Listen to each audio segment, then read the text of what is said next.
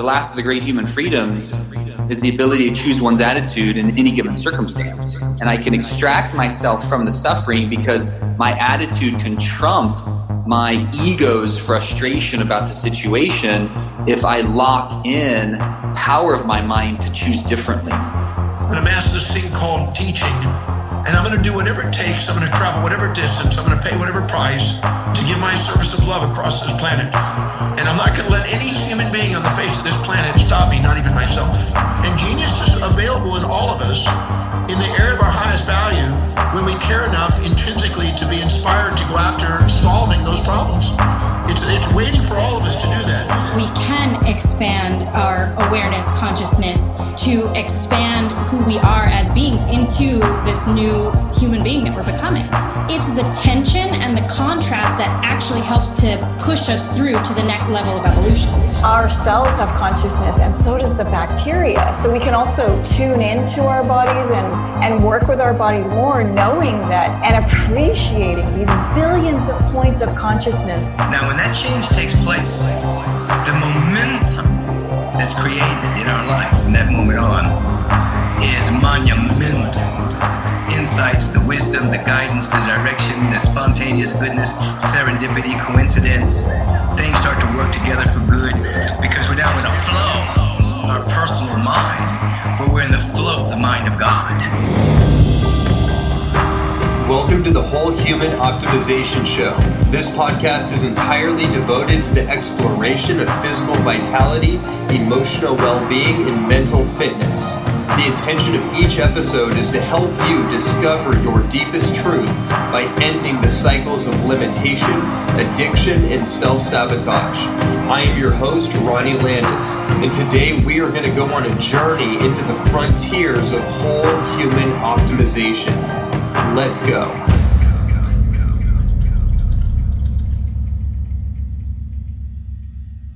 Greetings and aloha. Welcome to another edition of the Ultimate Self-Mastery Podcast. I'm your host, Ronnie Landis, and today I'm joined by two very, very close friends of mine. We've known each other for a long time, especially me and Jason, at least a decade now, and quite a journey that has been. And the way that we met and just all the synchronicities and the soul connection. And Heather as well. You know, we'll dive a little bit into your guys' story. There's a lot that I want to talk about with you guys, and really happy that we finally took this opportunity to make this podcast happen. And there's a lot that I want to just unpack with both of you. Before we do that, I just want to do a little check-in. How are you two doing in this moment? You know what? I just am really, really grateful that we're doing this. I feel a real sense of peace just kind of coming into this conversation, because I know, every conversation at this point has such a huge ripple effect. And I'm grateful to be here with two warrior lion hearts sandwiched in between you guys, and the purity and intentional focus of the internal warriorship that you both represent, and I'm deeply grateful. Thank you. Beautifully said, Bob. Thank you. Super grateful, super charged, super proud of you, man. I've said it before to you privately, but just, I've witnessed you, brother, rise in your purpose, your passion. I've watched you just show your underbelly. I've watched you reach, expand, and let go of what's no longer serving, and continue to allow Great Spirit, God, the Christ in you, to guide you. And you have risen to the top of our heart in how you are navigating this time of transition. As our brother Bernhard says, there's a great time of transition that we are currently in. So we are grateful to be in this now with you, and knowing that what unfolds, we've been in prayer about this conversation, that we'll get our bloated nothingness, our ego personalities out of the way, and let love speak. So for the glory of love itself, may this podcast go out. Beautiful. And I have to say this every time I talk to Ronnie, like I call it my Iron Man heart. It starts going, and so I know that this conversation will it'll either irritate you or it'll inspire you. Yeah. So I don't know. Hopefully Not my a little bit of business. both. I appreciate Not you, that. Yeah. Oh yeah, no, I'm supercharged, and the feeling is very mutual. So I really appreciate that. Look, I think the best place to hop in here is let's talk about the state of the world from your perspective. I my perspective. Everyone that's followed me for the last couple of years should be pretty clear on what my perspective is on what's taking place in this realm that we call Earth. In this time that we're in, this time of great transition, as you put it. It's full on, to put it lightly. It's full on, and we are going through something that's never really happened in human history, and something I think has been wanting to happen, been needing to happen, been trying to happen, and has been suppressed over and over and over. And finally, the swelling from the underbelly, from the undercurrent of what's been hidden underneath the ground is now reaching the surface and being unearthed. And we've talked about this, you and me, Jason, and so much of my process too internally over the last 2 years has been the mirror of what's been taking place on the external, and also the reverberation within my own being, right? What's been unearthed inside of me as a result of what I've witnessed outside of me.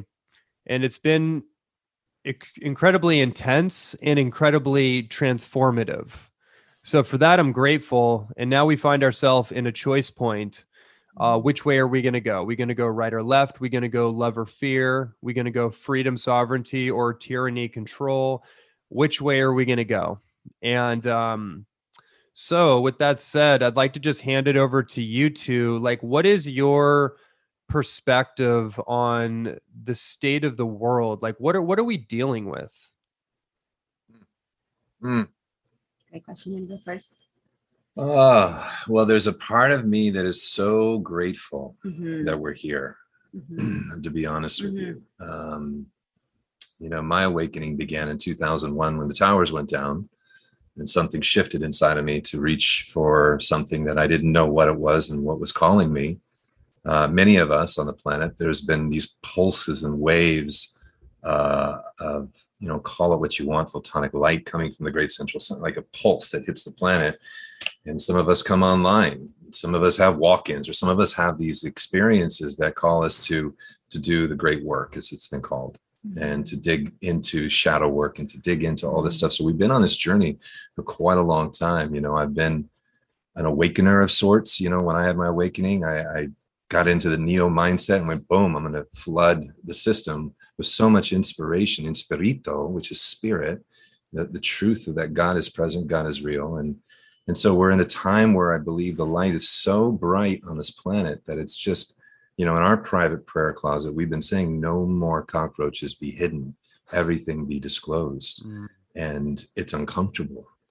It's uncomfortable and it's unnerving, and it's unsettling at times, because you're seeing the bifurcation happen on planet Earth. We're seeing great prophecy being fulfilled from the Hopi, from the book of Revelation, from, you could look at from many different places where this has been talked about, and we're really here. It's game time. It's showtime. Yeah. And I've been hearing Great Spirit go, now is the time. This is it. We are the ones. And so you've got your dossier, you got your envelope of what you're here to do at this time. And so each of us have different assignments. Ours happens to be evolutionary relationship, but we all got different roles. And so it's scary to see what's happening with family, with loved ones, with communities. We've been experiencing the loss, the grief of lost relationships. And that's real. We don't want to bypass the feelings of all that. But and sometimes I'm overwhelmed, I'll be honest with you. There are days where I wake up and I just, please just stop this ride. Please just stop this ride. And I feel like we're still in for some really bumpy days ahead. Mm-hmm. And it's imperative that we do our work so much more now. And that's why I feel like, we're just digging deeper into our embodiment of what we've been studying and talking and meditating about. So, yeah, I echo everything that you've shared, babe. And growing up in the church, third generation pastor's kid, my whole career was deeply rooted in the church as a worship leader and a Christian artist, and living, with a lot of awareness about this time, hearing about it coming and what it would be like, and hearing about it in school, and, what would happen to the people at this time. And, it's been an interesting dynamic to experience this in the body, having this revelation happen within our body, and know that like you said earlier, what's happening in the world is a reflection of each one of us, and where we have contributed to the promulgation of where we're at, yet also recognize that we have been under slavery, which was the whole message of Christ, right? It was to die to the things of the flesh. It was we are reborn when we crucify those things in us that continue to cause destruction and separation. And I lived with a half awareness of this so much of my life, but struggled with addiction, was unfaithful in marriage, was very, very disconnected from my body. I had early childhood trauma, like many, men and women, but as the feminine, those issues, ran very prominent without my awareness of how deeply they impacted me. And so as a young mother, there's just so many layers to all of our stories. I know, we're all carrying a piece of the puzzle to clear. But I echo that it's exciting that we're finally here now. And it's unnerving because we are facing every little nook and cranny in ourselves that needs to be brought into the submission of the Christ within us. And it's humbling. I feel like the word that keeps coming up daily is, the more I see, the more humbling it is. And the more I recognize I have no idea. Like, we know each moment what we need to be and do through humbling ourselves and recognizing that we don't have all the pieces. And just, I think many of us have come through a lot of the new age programming as we've been trying to find our way through this whole puzzle, and having that almost oppositional, unconscious pride that we are that we are God, that we have the info. And so I feel like those things are just falling away. And so much of it is just like, you can feel we are being lifted as we humble ourselves. And I'm excited about that. I'm excited about what I see happening in our relationship because of that.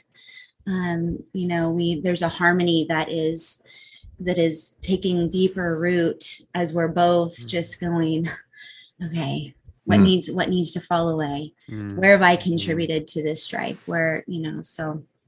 A couple of things. First of all, I want to acknowledge a presence right here. This is Oz behind us. If you can watch, just realized he's in the shot. That's Oz, brother to Andara and Emerald. That's Amarea's and Elijah Ray's. Oh, are you serious? Yeah, we actually have the same white tiger. It's pretty my crazy. Gosh. Yeah, it's just evident of brotherhood, right? So they're in this time, there's truly, we've been really blown away. And we were just listening to something in the 3D consciousness, at the level of the 3D, there is chaos, there's craziness. There's like, oh my God, I got to take the shot because I'll lose my job. And oh my God, my people are getting sick and they're dying. And it's just crazy. And oh my Lord, now now there's just threat of fear of death constantly everywhere you turn, if you're tuning into that 3D stream. Then there's another stream happening at the same time, and we're just really getting to understand the multidimensionality of our existence. And we are literally, since COVID hit, our life has taken this trajectory up. There's really, like in alchemy, they talk about when alchemy happens, the denser areas, they go to the bottom and the effervescent rise to the top. And so all the great work that we've been doing for a long time, integrating all aspects of ourselves, because in relationship, you see it clearly at any time, and then you get to alchemize it and rise to the top. And so there really is a grace ascension stream that we've been really riding. We've Totally. financially been blessed. We moved into a new home. We've been invited to greater opportunities to share our message with the world. And we got a book deal coming up in the beginning of 2022. There's just beautiful things happening that we can look back and go, you know what? These are the best of times and the worst of times. And so it's kind of a paradox of sorts. And that's been a favorite word in our home is the paradox. How do you embrace this paradox? It's like the tree, I mean, I think we've been so like illuminated by just the consciousness of the tree and the aspects of the tree that are roots. It feels like the dirtier and deeper we go into our own shadow and are willing to, like really take responsibility and deal with them. It's like literally they're happening simultaneously. And we also can feel that as we expand and that light, that illuminated place inside of us that's able to see all of it is expanding. There's also a dweller crouching at the door constantly that is like, it's equal to the rise. It will constantly keep testing you. Do you really do you really believe that? Is that really what you'll say all the way to the end? And right. So just that's very sobering. I think that's the humbling part. And I know that it's, just as our brother Jesus said, that it is not I, it's the Father that does it through us. Like we cannot handle these forces on our own. And if we take up our own battles, we will be allowed to. And we can see what that accomplishes in our life. So, there's something, brother, I'd love to share with you and everybody that's listening. There was Ernest Holmes was one of my first, one of my primary spiritual teachers. I spent, a good almost decade being a practitioner of religious science and understanding the two main laws of that kind of philosophy, which is the law of the divinity of man and woman, that you are a divine nature, you are a divine being, and two, the law of cause and effect. And that thoughts, you bring about what you think about, all that good stuff of New Thought. And we've kind of, in the New Thought communities, and those of us that are watching this New Thought community, we love you. And we also understand that we are evolutionary beings. And the New Thought was a little box in a lot of ways because we're shamanic in nature. We work with the elementals and the angelics and working with the other, there's other realms of consciousness that we're attuned to. And the New Thought communities was beautiful. So that being said, Ernest Holmes is still a hero of my heart in what he understood. But he said this, and I took this at the beginning of this, pandemic. He said, stay with the one and never deviate from it. Never leave it for a moment. Nothing else can equal this attitude. To desert the truth in the hour of need is to prove that you do not know the truth. When things look the worst, that is the supreme moment to demonstrate to ourselves that there are no obstructions to the operation of truth. That's Om Gam Ganapataye Namaha. There is no obstructions to this energy, to this one truth. When things look the worst, is the best time to work, the most satisfying time. The persons who can throw themselves with complete abandon into the limitless sea of receptivity, having cut loose from all apparent moorings, all your anchorings to your old beliefs and all your old structures, that's the one who will always receive the greatest reward. And I feel like this has been the clarion call for our heart to go, look, man, this is the moment. This is why we came. And so we're grateful. We're definitely like sober that it's going to take great work. It's not tiptoeing. This isn't a feather bed that we lie in. It's going to take us to warrior up within and without, to be brave, to be courageous, to speak truth despite criticism and possible, who knows where it's going. We have no idea, but this is it. Beautifully said. Beautiful.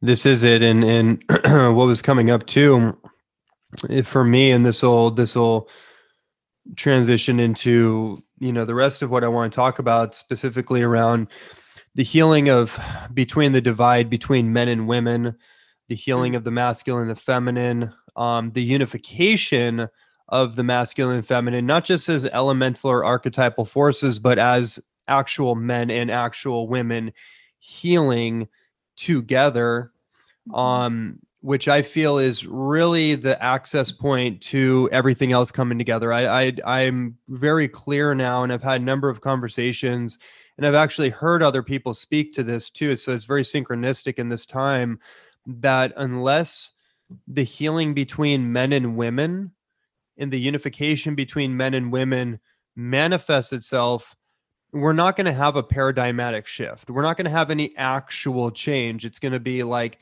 the idea of change, but we're not going to have an actual like change on this planet until that one thing comes together, which is partly why I wanted to talk to you guys and bring this message forth. And my calling at this time was really to go into a very focused container that includes celibacy. It's not just about that. It's actually, for me, it's this moment where I'm going 100% into my devotion to God.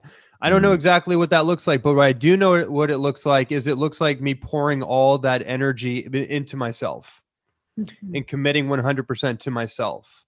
And I realized that through all the relationships I've been in the different entanglements with the opposite sex, and then sexuality, and just all the stuff and the emotional just processing that's taken place, I realized that I can't do that anymore. Like, I don't want to do it. And I can't do it, but I just don't want to do that anymore. I don't want to play out these trauma bonding wound patterns, up and down, roller coasters, falling in and out of love, constant disappointment, the whole thing. Like, I've been through so much of it, and I realized that my heart's truest desire is to be in union with my one.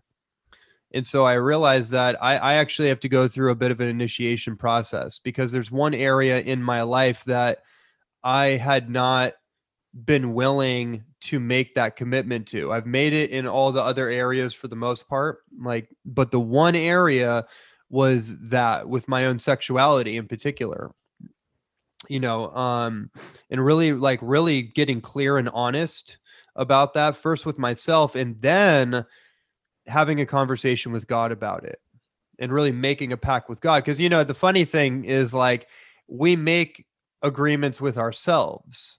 And I've done this a few times, and then it never really fully stuck. But once you make an agreement with God, it's like, you better be. And that's why I never fully did that. Right. Because I knew that if I wasn't ready, then, my life would get upside down, because you don't back out on a deal with God.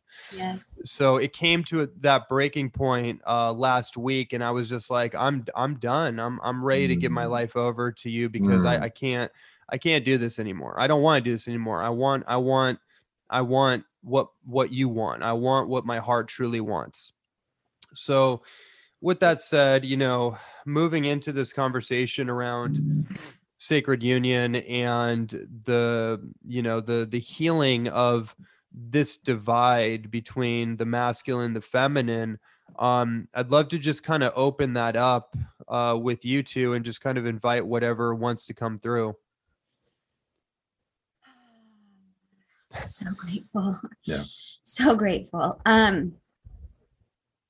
You're spot on. I mean, I think when Jason and I came together, it was a providential collision for sure. And part of it, what I knew, I had made a mess out of my life for a second time, and it was a lot around sexuality and running and trying to find myself in having that energy stimulated and loathing it at the same time, and having this really just so utterly disconnected because of the trauma, but also re-traumatizing myself by the choices I was making and trying to feel, and whether that was medicating with sex or drugs, prescription drugs or alcohol or whatever. It was like, I want to feel, but I don't want to feel the feelings I don't want to feel, kind of a thing. So when we came together, God had really gotten me in a place where I was by myself. I mean, I had really cut cut the cords and really made a mess. And I see it as such grace, because there was always that enough insulation from me having to face the wrath I was creating within myself, that judgment, I needed to be alone. And it sounds like a similar experience. You just get to the point where you can't run anymore. You just can't. You physically know that if you keep doing it, you won't make it through. And I allowed the fire. It was the first time I felt the fire of God like really descend. And I also had an experience that in that moment, though I had made such an incredible mess, God did not love me any less than if I would have been playing all the rules perfectly, and if I would have been a good girl, like I was trying to portray myself as. And I was. That's the thing, is that I feel like, especially for women now, because we are the softer apple of the eye, right? That a lot of times are in our own shadow. What we block ourselves from is just going, this is how dirty and rotten I can be. And I've had a really hard time and a hard journey, like accepting the layers of that, but not through shame and guilt, but as just taking responsibility and seeing that we've all been operating on some programs that we've accepted to be true. One of them being that, that we have a God that loves us and then hates us and kills us if he's displeased with us. And just that alone, we repress and we bury, and we're afraid of being exposed. And through relationship, there has been, when we came together, we both had areas and issues around sexuality that it felt like, okay, we can do this. We can deal with this with each other, because as Jason will share, he had his own issues around all that stuff. And it felt like I realized I needed somebody that could meet me at that depth and not shun me in that process of reclaiming and restoring my virginity. Really, in fact, right before we met, I was in Nashville recording, and I remember, ironically, I was at a bar called the Gray Fox before I met my Gray Fox.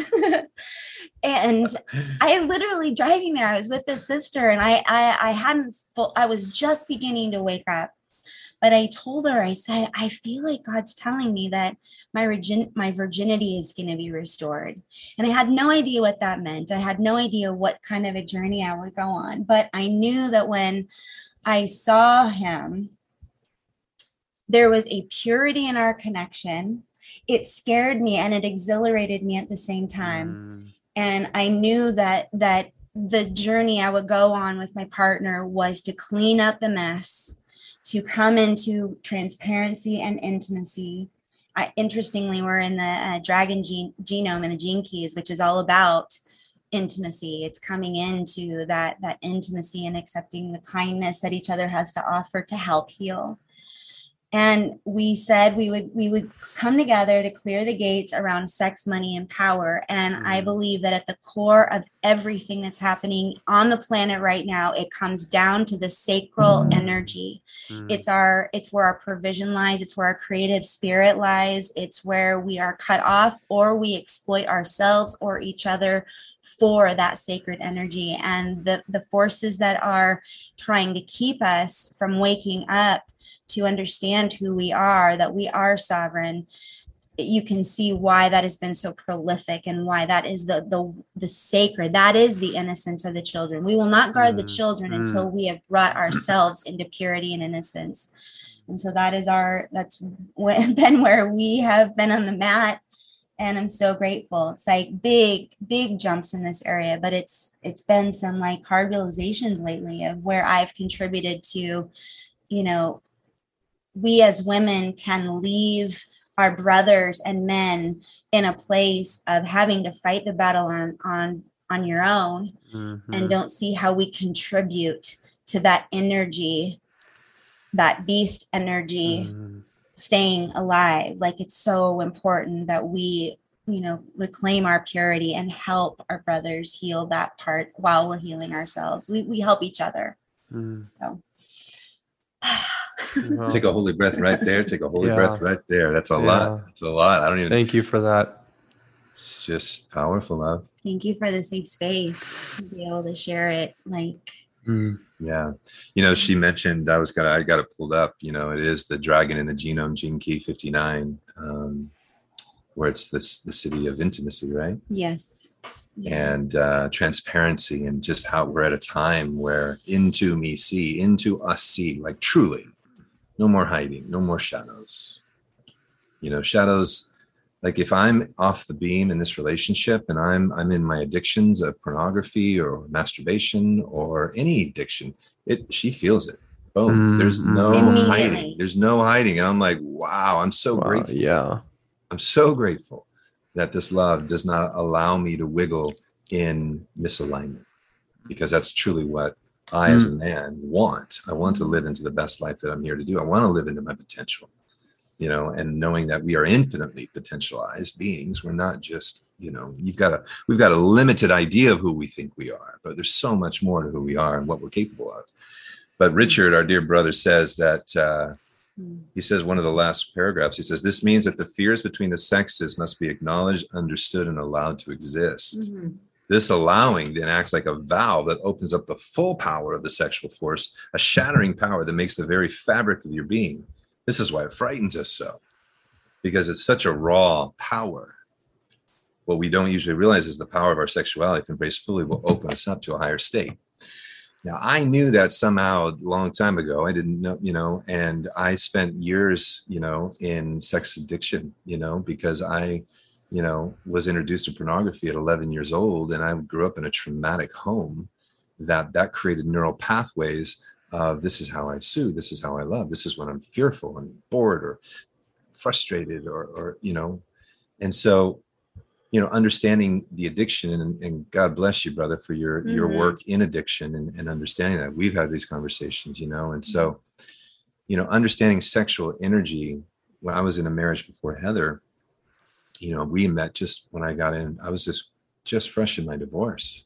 I was new. I was 9 years or so into a relationship, birthed a baby boy who's now 15, coming up on 15. And, I got married late in life, 33. I was terrified of marriage because I'd seen it fail over and over again. And I just didn't know. I didn't know if it would work, and seeing how marriage can be really challenging in my own experience. I had a healthy respect, but a healthy longing to be in coupling, to be in relationship. As God says, it's not good for man to be alone. It's not good. No, it's a level, not for a time. And I just, before I go on, brother, I just want to acknowledge your humility, your transparency, your clarity, just truly, not to blow smoke up your rear, but just to really go, that's what I love about you and how you're showing up, that's where I choose to show up. It's like, look, when I'm weak, I'm strong. When I show my vulnerability and transparency, I'm giving permission to others to live in their authenticity, because we really require authentic beings that are doing their best to integrate all aspects of themselves, and we all have weaker legs of the table. And, mine has been health, and that's where we can lean in. And I appreciate your wisdom and your strength, but believing in marriage, I grew up close to my mother, very feminine, a lot of feminine energy in my system, not understanding the oppression of the woman. I didn't understand it. I didn't grow up that way. It's not who I was. And I rejected anything that said women weren't equal. And I always wanted to be equal in power. I always wanted to say, I didn't want to wear the pants in the family when I got married. I wanted both of us to make a decision, both of us to have equal power. As they say, fly wingtip to wingtip, and so it's been a calling. And I just, coming out of that divorce with Jet's mom, I knew that monogamy was definitely something. I toyed with the idea of polyamory. I toyed with the idea, of course, the king has many, that's this idea. And I have a lot of sexual energy that, once you start waking up and you understand energetic connections, you understand that people would message me left and right. Why are you in my dreams? Why are, you're feeling like this field, and you start it becomes an addiction. It can become very alluring. And when those three lower chakras are not sex, money, and power, and not in alignment, that's where black magic comes in. That's where weird stuff starts coming in. Bernhard and Sri Aurobindo, they talk about the occult hostile forces. There are archonic, there are demonic, there are thought forms in the field, and they get through those unintegrated, disassociated parts of ourselves. And that's been my work as a man in this relationship, to continue to bring myself to that space. And it's 1111 was something that woke many of us up. It's tattooed on my fingers, right? Some of those, it's right there. So what does that mean for us? That is the holy relationship. That is when an individual is working with their polarities inside themselves, comes into a being who's working in harmony with those polarities within herself. We come together. We are a freaking Stargate. We are a portal of ascension. We are that gateway through when we're doing that work. And so it doesn't matter. Like, we just came back from Totality Festival. We had maybe a handful of people, but the field that we walk in, it's a transformative field. It doesn't matter what we say. Just by being in that dynamic, what we call, evolutionary union, that is where the great work for us is dwelling in. So, understanding that there's a season to come into that, in what you're doing for yourself personally, is to come into that holy balance and, guarding that feminine, guarding her inside you, and listening to her, and coming in. Sri Aurobindo says at every level of problem, it's just because of harmony. There's disharmony somewhere. It's simple. It's not hard to see, but we just need to come into a harmonic alignment with those polarities inside ourselves. And we all, everybody that's listening, I'm sure they're going, yeah, check, understand, but how do we truly do it? How do we integrate it? And that's our work. Totally. Beautifully shared, babe. One thing I would love to just piggyback on this is in terms of being a feminine in a body. I can see, there is an underlying disrespect towards men, because it's rooted in fear. Because when the masculine is not guarding the feminine in the inner realms, because she does know. And I think it's been re-traumatizing in the spiritual communities to have men. And I realize that part of this, I say, because we're all a work in progress. We're all doing our best to come, those of us who are actively working in sincerity, I will say, because not everybody is choosing to do that. And I recognize that's just a part of it as well. But a woman wants to trust. A woman wants to naturally respect leadership that is divinely guided, but that is integrated and whole and true and real and unwavering.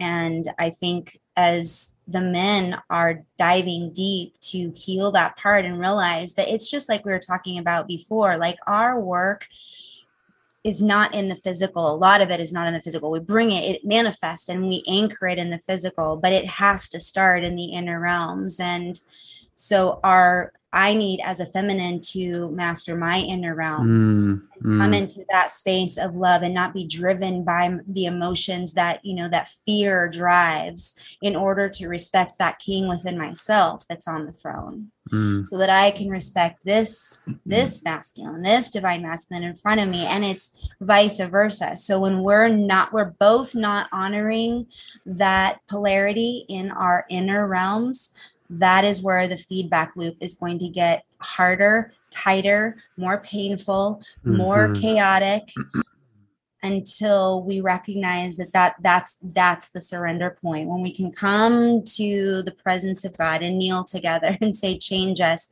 Here's my piece. Here's your piece. And we don't make any bones about it. We're not excusing our shadows anymore. We're like, this is it. Yeah. Here we are. You presence, you're in your conversation, I think it was with Shiloh, right? You guys were talking about that this paradigm is not going to come until unions come into harmony. That's just period. Yeah. And we got that message a while back ago, and it was like, oh, wow. Okay, this relationship that we have is not for us. Not about us. It's not about us. We came together on a mission from God. We got the dossier. We got the calling on the heart. You know that calling, and it's just, it makes sense of your life and your 10,000 hours and who you are.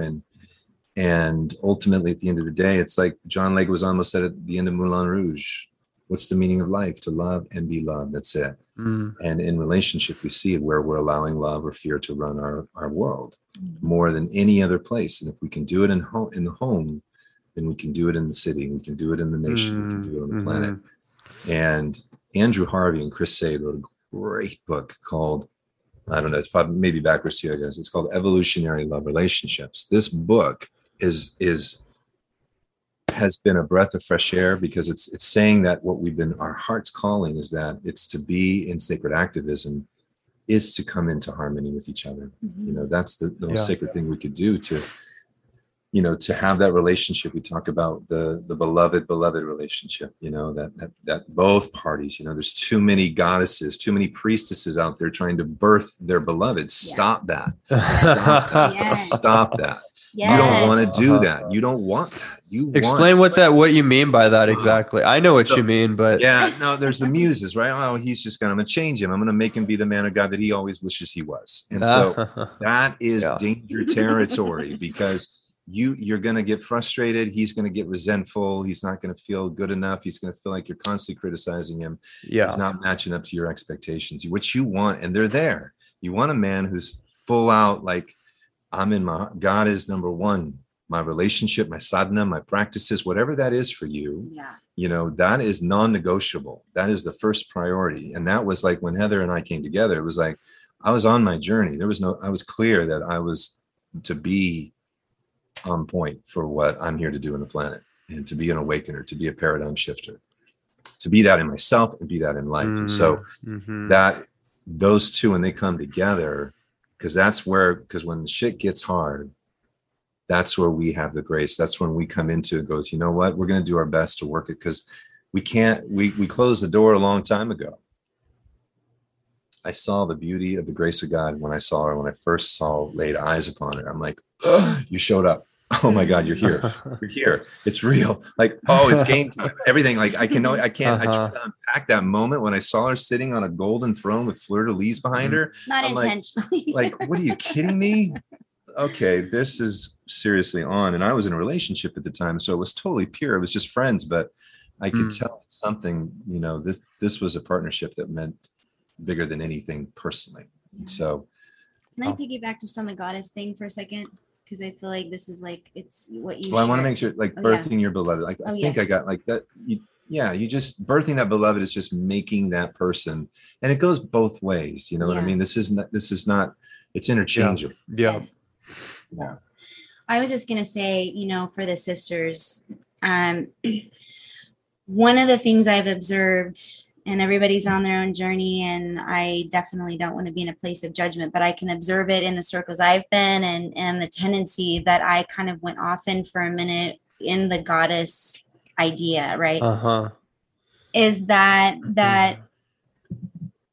when a woman is really following that path and she's looking for a man to worship her, maybe not even consciously, but that woman, that the feminine is higher somehow because we birth, and we, this can be so dangerous. I think what it does is it keeps an ego blindness intact and does not understand the value of masculine support, wisdom, and it gets confusing, because when you're not sourcing your own, and I have fallen in this trap, and so I'm feeling like the clouds are parting. But when you are sourcing your own inner masculine, when you are in a very intentionally focused relationship of the beloved king inside of you,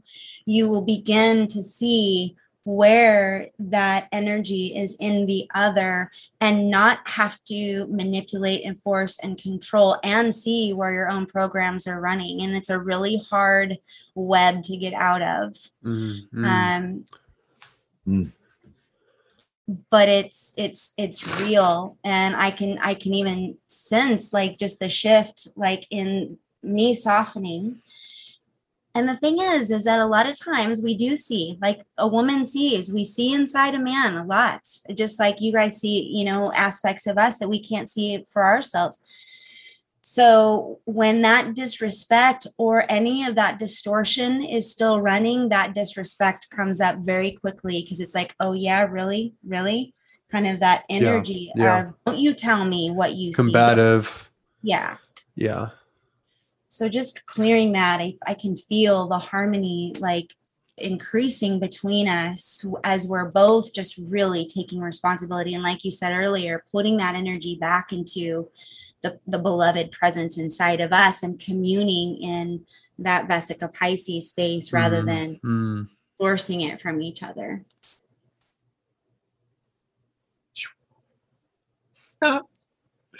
It's good stuff. Yeah. There's a lot here. I know, this is a rich conversation. I was just presencing, and knowing that in this relationship that we've said yes to, it's almost 8 years. On the 28th will be the 8th year when we went on our first date. And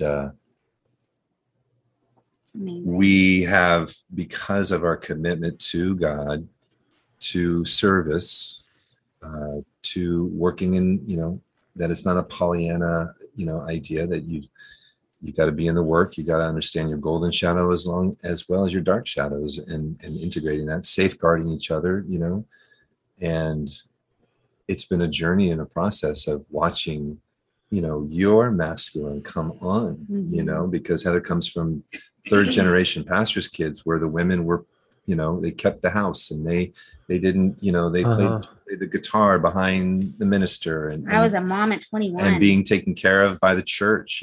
She was fully, in a patriarchal, very heavy system of being controlled and kind of ordered where you go, where your place is. And so, and not overtly. I mean, no, it's just the way it is. It wasn't like mean or anything, but that's what it was, right? That's just the reality of it. And so coming out where you've grown in that inner king, and I've watched that and witnessed that, and it's been an honor to witness, and where she's witnessed that no, you don't inside me, that inner maleficent queen is going, no, guard that. And, and we're both, and it's just a constant dance. It's a constant movement.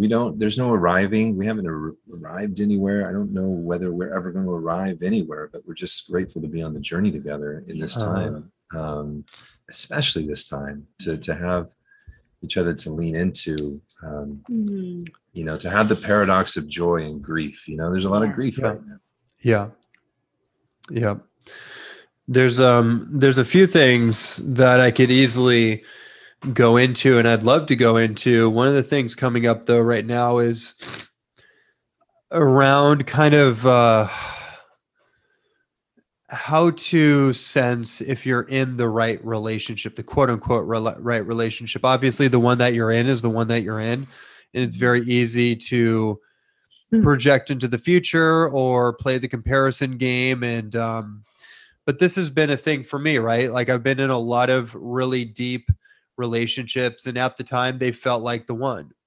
And then more recently, a similar situation, much more profound, because I've been in numerous ones before. So it really brought me to a very, very deep level within myself as a man. And, this deep knowing of what I want and how I want to be. And then also on the other end of it, it revealed how I want and need to be treated. And that was a pretty big realization. I had to go through a series of processes within myself to look myself in the mirror and actually really look at myself and say, Ronnie, you deserve way better than you've received. And that's not a knock, or that's not saying that it hasn't been the opposite either. But that was the thing for me as a man, really realizing like I've given so much.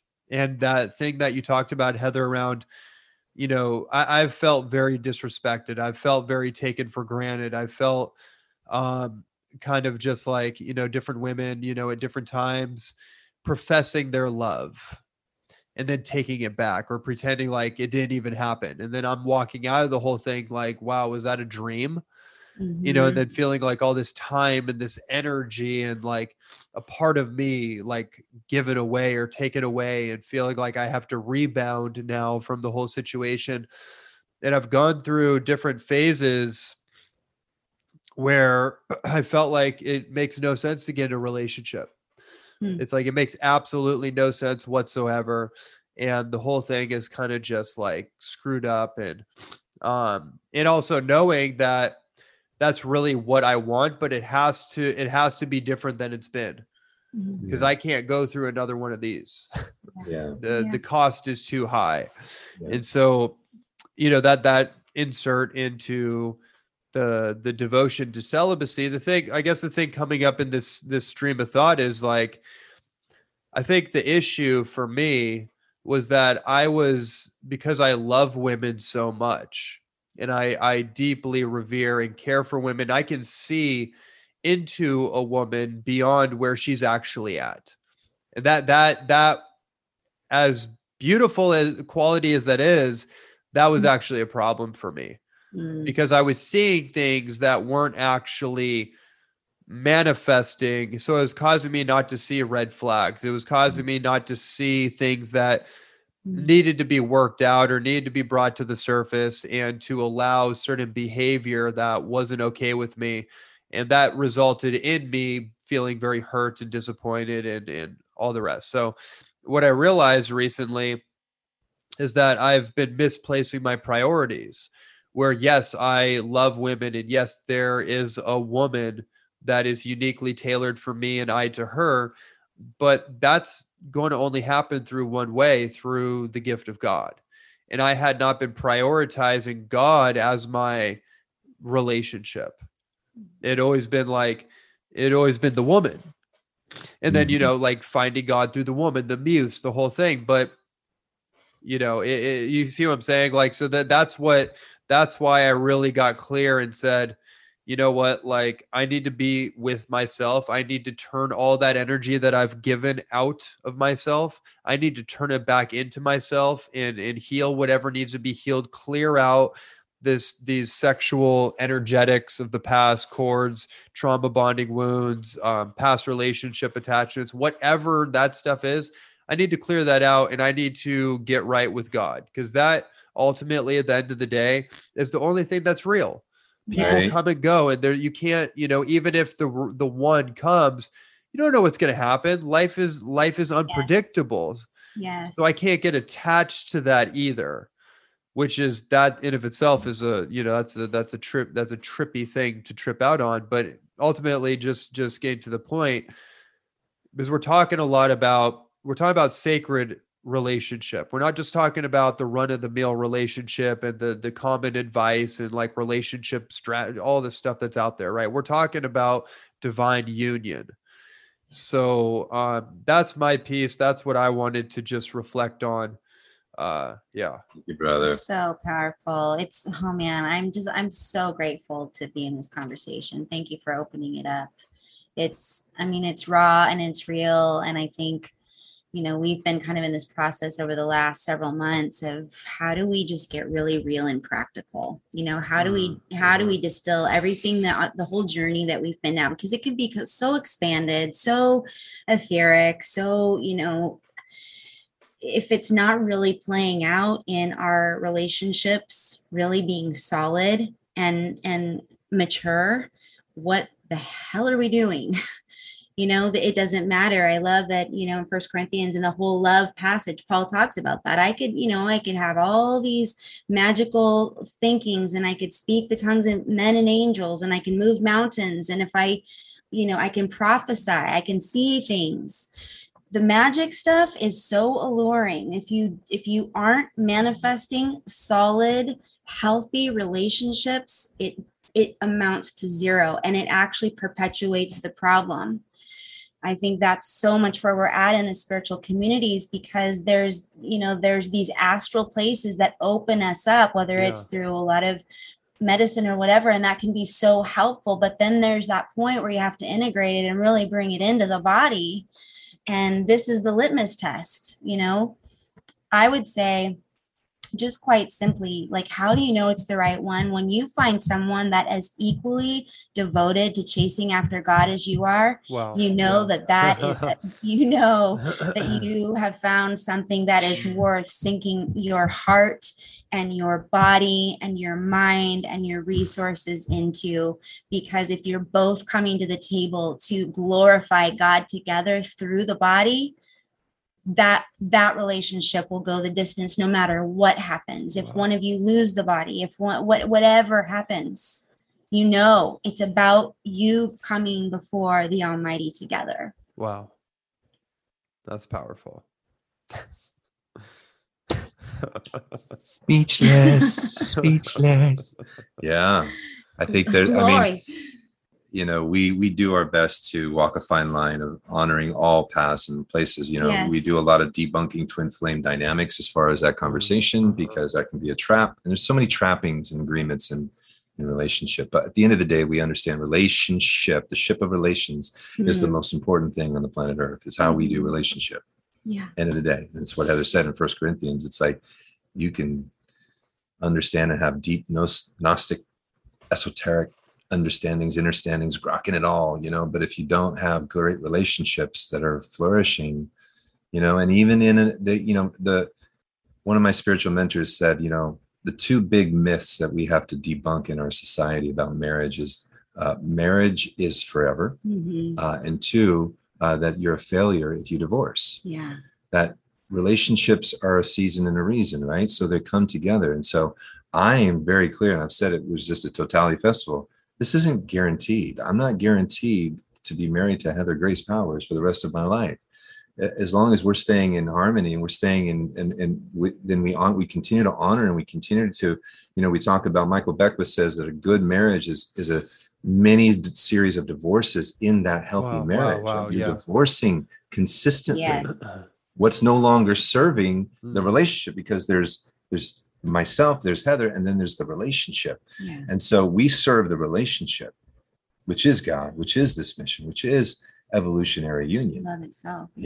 And to be the embodiment of that which Brother Yeshua was, like to be that embodiment in relationship, ultimately is kind of what keeps calling us. And it's that, how do you know it's right? As she says, like that's non-negotiable. Yeah. For me personally, I spent 10 years in traditional Christianity, and I had to leave it all. I had to leave everything that was, but I've now come to full circle to the inner Christ, that we are the return. We are the second coming. And I've been saying this for years. I know that. Like, you wake up and go, wait, Jesus is inside of me? What is this? And there's many Jesuses on the planet, because there is a consciousness that's happening that somebody realizes, and we equate it to the idol of that vision, but there's something that's calling us. It's been called many different things: threefold flame, that triple flame inside your heart. That is where the Christ reigns upon the throne of your being. And that's, I believe, for us, like, from that center point, life has continued to manifest miracles and magic and manifestations. There's effortless support that keeps showing up. And so there's something, when synchronicity, when there's a conspiracy, when you're with that right person, but if there's a series of unfortunate events consistently happening, you might want to take a look and go, whoa, and it doesn't mean, like, the external is not always. There were times, I remember Heather got into a crash into a car, and we were just going to do rideshare together. And all of a sudden she comes home, and there was a series of things that kept happening where I was just really, and I was in a time as a man, because I wasn't her sugar daddy. I didn't come going, I'm loaded, come in here and live with me. I joke, I caught her with one leg up going, I'm just barely able to make my ends meet. Which was divine. And it was supposed to be, because we're healing sex, money, and power. Sex, money, and power were those three areas can cause divorce and all that good stuff. Anyways, that there's this place where it became a series of unfortunate events, and it was a series of trust. Mm-hmm. And so I say that with a caveat, just because things maybe seem to be happening sometimes, but if you're putting your trust in God, you're putting your trust, and that's where I was like, yeah. Does it bring you closer together, or does it drive you apart? Yeah. I mean, you're going to have unfortunate events going to happen in a relationship, but that doesn't, can you move through it? And we've moved through, like, we've been to the nubs of our life financially, and watched God's grace continue to pour in. And because of that. And so that feels, to me, that's kind of how I know it's a right thing. Mm-hmm. Yeah.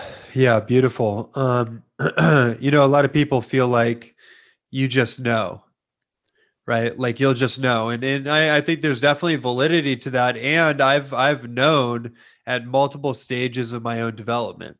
Mm-hmm. Right. Mm-hmm. So, the piece around growing together opposed to growing apart, and the truth, like the filter of truth. And I think a lot of people are afraid that if they continue on their growth path, then they're going to grow out of the relationship. And I think that might in of itself be a bit of a message, Mm-hmm. right? What I'm getting at too, and what it feels like for me with you two and many others is that you two have chosen to grow together. Mm-hmm. Where there's a lot of people in relationships where one or both are growing individually. And obviously we do have our individuality, but a lot of times it feels like a lot of people are not growing together, anchored together, doing the work together. And I know for me, when certain situations have arisen in relationships, triggers, shutting down, pushing away, all that kind of thing, which is extremely painful and feels actually really unnecessary, which is part of why it's so painful when one person is super willing to keep showing up, but then there's this push and pull dynamic, this runner chaser dynamic. And yet both people are also doing their work, but so there's the individual doing the work, but then there's the relationship, that part of it. I think that part is the part that's less, a lot of people are great at doing their work, whatever that is, but a lot less of us are really in their mastery of doing the work together. That's so powerful, brother. You said it so beautifully. And I think that's, if you look at it like, Mount Everest, it's kind of a relationship is kind of it's the next base camp. It's like the next leg of the journey, and you kind of have less and less people, because it's like Khalil Gibran talks about, love can be a threshing floor. It will not leave you the way that you are. It will expose and root out every piece inside of you that is in opposition to love, both giving and receiving it and surrendering. And I think we have a very narcissistic culture around spirituality, where we are in our spiritual bubble and we use it often as a realm of escape. And like, when things start to burn, I'm going to escape here over to my angels and my, my own personal work, rather than leaning in and digging in. And we've had to come over and over and over again. I mean, we say the prayer mat is like the salvation of our relationship, like coming back to humble ourselves before the Creator together and go, we don't understand this. I don't know how to solve it. We're obviously at an impasse, but God knows, we didn't bring ourselves together, and we don't have the keys to the mystery part of love that wants to, continue to unfold uniquely as this dynamic between us. And I think that's so by design, is the ways that God operates are so much higher and bigger and wider and deeper than ours. And to keep coming to the table of love and just going, we're here, we're willing, show us. And often something comes up, that takes us to the next space that we don't even, it was like something we didn't even expect. Yeah. I think you mentioned it. We're not talking about, normal relations. This is, if like our work is really designed for people who they know they have a mission. They know they're here to do something in the world, balancing the powers, balancing those masculine, feminine powers within us in relationship. And And how do we do that? Has just been the life work and doing it together. Like, it's just, I've been DJing weddings for 30 years, and I hear tons of weddings, and I hear the greatest things sometimes, but I've said over and over again, you don't want to find that person that you just want to live with. You want that person that you just can't live without. That just this person just makes sense. Heather just makes sense in my life. I make sense in Heather's life. It's a joy to serve together. One of the first times I was DJing a big wedding in Napa with my band, and she came in, and we were in the green room, and there was this young man who was a server, and his name was Michael. And he was just really having a hard time. And Heather and I were sitting on this little couch with this guy, and we mutually loved him together. And we literally were like, oh my God, that's what we love to do together. We love to love on individuals together, to bring that healing grace and love and serve. And so ministry has always been on my heart. She comes from ministry. Her parents wrote a book called Two Friends in Love. They lived a ministry of marriage. And so we feel like we're carrying a baton, a torch of some kind. And it goes even beyond them. Like, there's just something that you want to plow the field together and grab that and come together. And that's our path. That's our purpose. That's what we feel. And I feel like it's a microcosm of a macrocosm, that if we can do this in the home, Ernest Holmes said, one alone in consciousness constitutes the majority. One alone in consciousness and pure divine consciousness constitutes the majority. As one goes, so goes the collective. So our work is like, we don't need to go out there and change a bunch of things. We're doing our work here, and then we go out into the world. But that's the joy. There's something, and it's not always easy, because that's where the power struggles come in. I often joke, I'm not the beta guy. I'm not here just to carry Heather's guitar. I've had a platform. I've been on the stage. I'm a voice for change, for awakening. And so is she. And so we come into it. How do we blend and harmonize our voices, not compare, but come into, what's the word? It's complementary, right? That I don't, we talk like we do join together, but there's this idea that I love how Andrew talks about it, that we don't inhabit each other's circle. Like in the Vesica Pisces, here I am, here Heather is, and that mandorla, that center point is where we meet. But I'm clear that where I'm, and there's a trap. You want to get into the entanglement. You come into this place where you're, okay, how do I, that I'm not fully swallowing her and she's not fully swallowing me, so that's that constant push and pull. And it may come in conflict. It may come into, okay, there's some boundaries here. There's some ways, that I've had to share with Heather. This is my love language, her love language is touch. She loves touch. I love touch too, but my love language is words of affirmation. Like, talk to me, communicate with me. Tell me what you think. Be intimate with me. Tell me your fears. Unpack your heart, as Philip says. And so learning to communicate each other's, there are needs. We have requirements in the relationship. I like the word requirements over the needs. Like, we have certain places, and I think a true loving partner will honor that and hear that without trying to go, okay, let me dance for you in a certain way. But you know what I'm saying? Yep. I'm so grateful just for, I'm sure you feel the same, like everything that led up to now, all of these things, we only know what we know now because we have failed at it. Right. And we for a long time, it was like, oh my gosh, we are in the fire every single day, and it just felt like, how much more can we burn?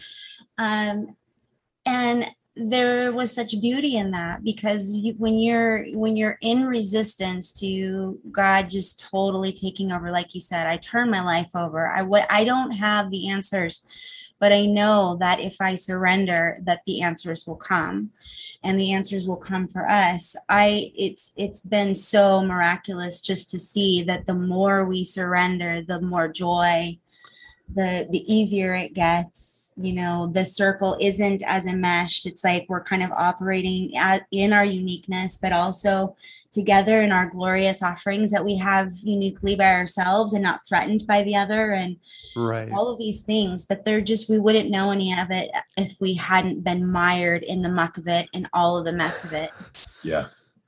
All of it. Totally. So yeah, beautiful. Yeah, really amazing. So the last thing I want to touch on is kind of circling back with everything going on in the world and the oh man, how do I say it? Just the fates that we're facing right now, what's in front of us. How do you see sacred relationship and or the healing of the sexes, as it were, playing the central role for all that we need to be able to heal in the world? That's a deep question. I think it's we're about to take an 11-week journey with Bernard and Laura. We may have mentioned this already. They've got a great platform called Veil of Reality, but they as a couple are doing the work together, and that's somebody that Heather and I look to, and we go, okay. I heard somebody in the Hawaiian path talk about the kamu who's right in front of you. Like there's just a mentor or somebody that's just above you, and there's somebody that you're mentoring, that you're bringing in. That's just a good way. That's the way. Mm-hmm. And we feel like Bernard and Laura are two beings who are doing their work with as a couple, not a mesh, but they're offering the complementary parts, and they're just doing great work. And so feeling like that's the community of beings that are coming together is couples that are really doing this deep work, because that's where we're going to get to see it. Like we understand, and we've seen like people who actually can see through this interesting situation we're dealing with is actually people who are doing the deep work, who are doing the deep dive and coming into balance and owning their darkness, not projecting it out at them and all these others that are doing things, and that when individuals, and you see that in the relationship. So that's like, it just feels like there is an attack on relationship. Mm-hmm. Make no mistake, there's a war on relationship, and it's coming in different ways for all of us. It's usually going to be somewhere in the wounding of sex, money, and power. Yeah. And we as men have to come into transparency. We have to come into purity. Mm-hmm. We have to come into pure love for our others. Mm-hmm. And to the pure, all things are pure, and to that place of where is it in harmony. And we're not saying we're imposing our morals, our guidelines upon anybody, but we're finding we come from a mess. I come from a mess of sexual addiction. And I believe and know, and we access that sacred sexual alchemy that comes in, it creates a field around us that's magnetic, it's attractive, it's radiant. It's the radiant heart of love itself that magnetizes to us every good thing that we can imagine in our life. And that through that, but it's a holy container. It is the Holy Grail. It is the chalice. And it is that place where the Kundalini's, you know what I mean? It's powerful and potent, but it's sacred. And it requires guardianship. And there's too much leaking going on and shadowy stuff going on inside relationships. And so until we bring that into integral, authentic transparency, that is the crisis we're dealing with. And we had our dear brother, Peter Melchizedek. He told us years ago, be careful what you guys are saying. You're here to do the work, because in the belly of the beast is the sexual distortion. Yeah. Is the sexual trafficking, is the sexual trauma and the abuse of satanic, it's dark, it's ugly, and it's going to be the weeping and gnashing of teeth on this planet when they understand what has been going on in secret. But it's not only out them, the cabal, it's what's been going on in secret in each one of us. Yes. That's it. That's the gateway right there. I told Heather when I first met her, I have had this issue. I'm not hiding. There was no hiding. Like I wanted to come full, like I'm here. Help me, because I believe in the power of love and I believe in this energy, and I've just got some bad habits that need to change and some bad thinking and some restructuring that needs to go on, and I'm willing to do the work, and I do the work inside myself, and just know that about me, right? And we're going to come into this holy container, and love, pure love and compassionate love has continued to work and to guide us and mold us into something that we can only get a glimpse of imagination what we're here to do. Oh my gosh, this right here, going through this gateway. So what I kept getting was with the question that you asked, because it's the crux, it's the belly of all of it. And it's where life starts. It's where life flourishes from. It is creation, our creativity. It's our divine the sovereign creatorship, but we are eternal beings. And I think one of the things that if we are really clear that our mission here is to fulfill what God wants for each one of our lives through this transition, that this life it's a wisp, and our presence here is but a wisp. The form of our relationships, the form that we're talking in right now, it's real, and it's a form of who and what we really are. And our biggest hurdle to help our brothers and sisters, come into, as we're all encouraging each other, that we don't need to fear death in any form. We don't need to fear the death of any form, whether it's the death of a relationship, death of our bodies. That is our legacy to leave, because and we can only do that by coming back into the pure innocence of the Christ child within each one of us. And that's what Yeshua was telling us. He said, we crucify what we think this Maya is. We're no longer enslaved to it. They cannot touch us. And that's our peace. It's our power. It's our protection. It's our provision. She knows it. I look at her. I look in her eyes, and she's like, "Oh." She's on fire. She's my phoenix. I feel safe here. We went to. He's called the angel of death, the death doula. His name is Stephen Jenkinson. If any of your listeners, God bless that man. We went to an evening of his where he did some poetry, and he'd said something that just broke us both into tears. He's like, "Here's the deal. Death is promised to you. Yeah. Either the relationship's going to die, or one of you going to die before the other. Yep. Death is promised." Yeah. So once you sit with that, so many, like we were just with a young couple in Totality Festival, 22, 23, engaged for 3 months, been together for 3 years. And they're just like, I don't know if it's my forever lover. And I'm just trying to, how do you know commitment and all this? And, and I hear him, and it's that place where a lot of people are like, I just don't know if it's forever. I don't know if that's my forever lover. And we go to that future. Well, you're not promised tomorrow. Yeah. Does it make sense now? Does it make sense here? And then that next step, and that next day, that next month, that next year, that 10 years down the road, you're staying in that present moment love awareness, because you're promised death. But then when you realize it's not even real. So let's love freely. Let's love. Yeah. Let's just let it all out and love fearlessly.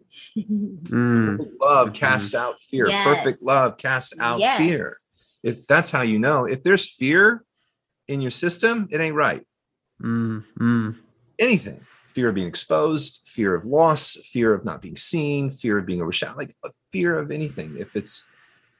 If love is the loudest, because you're going to have some fears. I'm not saying that there won't be fears, but because you're going to have, if love is calling you forward more, you can face your fears with great love. Yeah.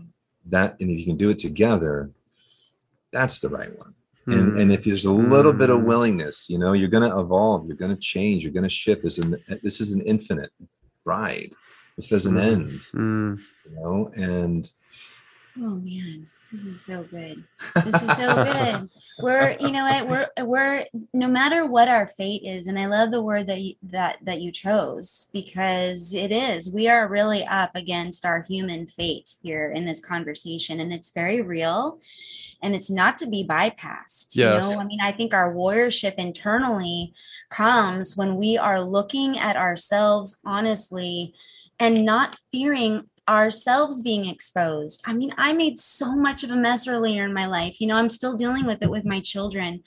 And I have 2 amazing grown children. And my son and I in particular have been doing deep, deep work for the last few years. And he vacillates between, he can see, he sees a lot, but his heart is wounded because he's in constant blame mode.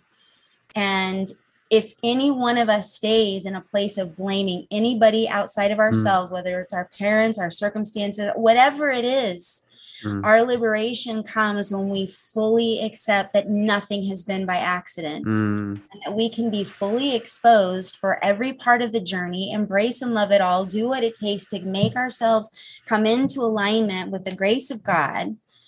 And then there's nothing left to fear. It's like, what can they take? What can they take? You're giving, you're welcome, you're ushering me into the next journey, which is glorious, you know? I feel like what's coming up for us in the last couple of weeks, as well as to present, is that how to have compassionate communication with the other. Yeah. Good one, babe. Yeah. You know, how do we create safety in our communication is a big part of our work. When somebody on the other, whoever the other be, has a differing opinion, has a differing view, has a differing philosophy, has a differing political, like whatever that is, how do we come in? Because, you know, there's beloveds of our heart that are dealing, you know, with the reality of being sick and the fear of sickness and all that. And, you know, Sri Abunda on a side note talks about the power of suggestion.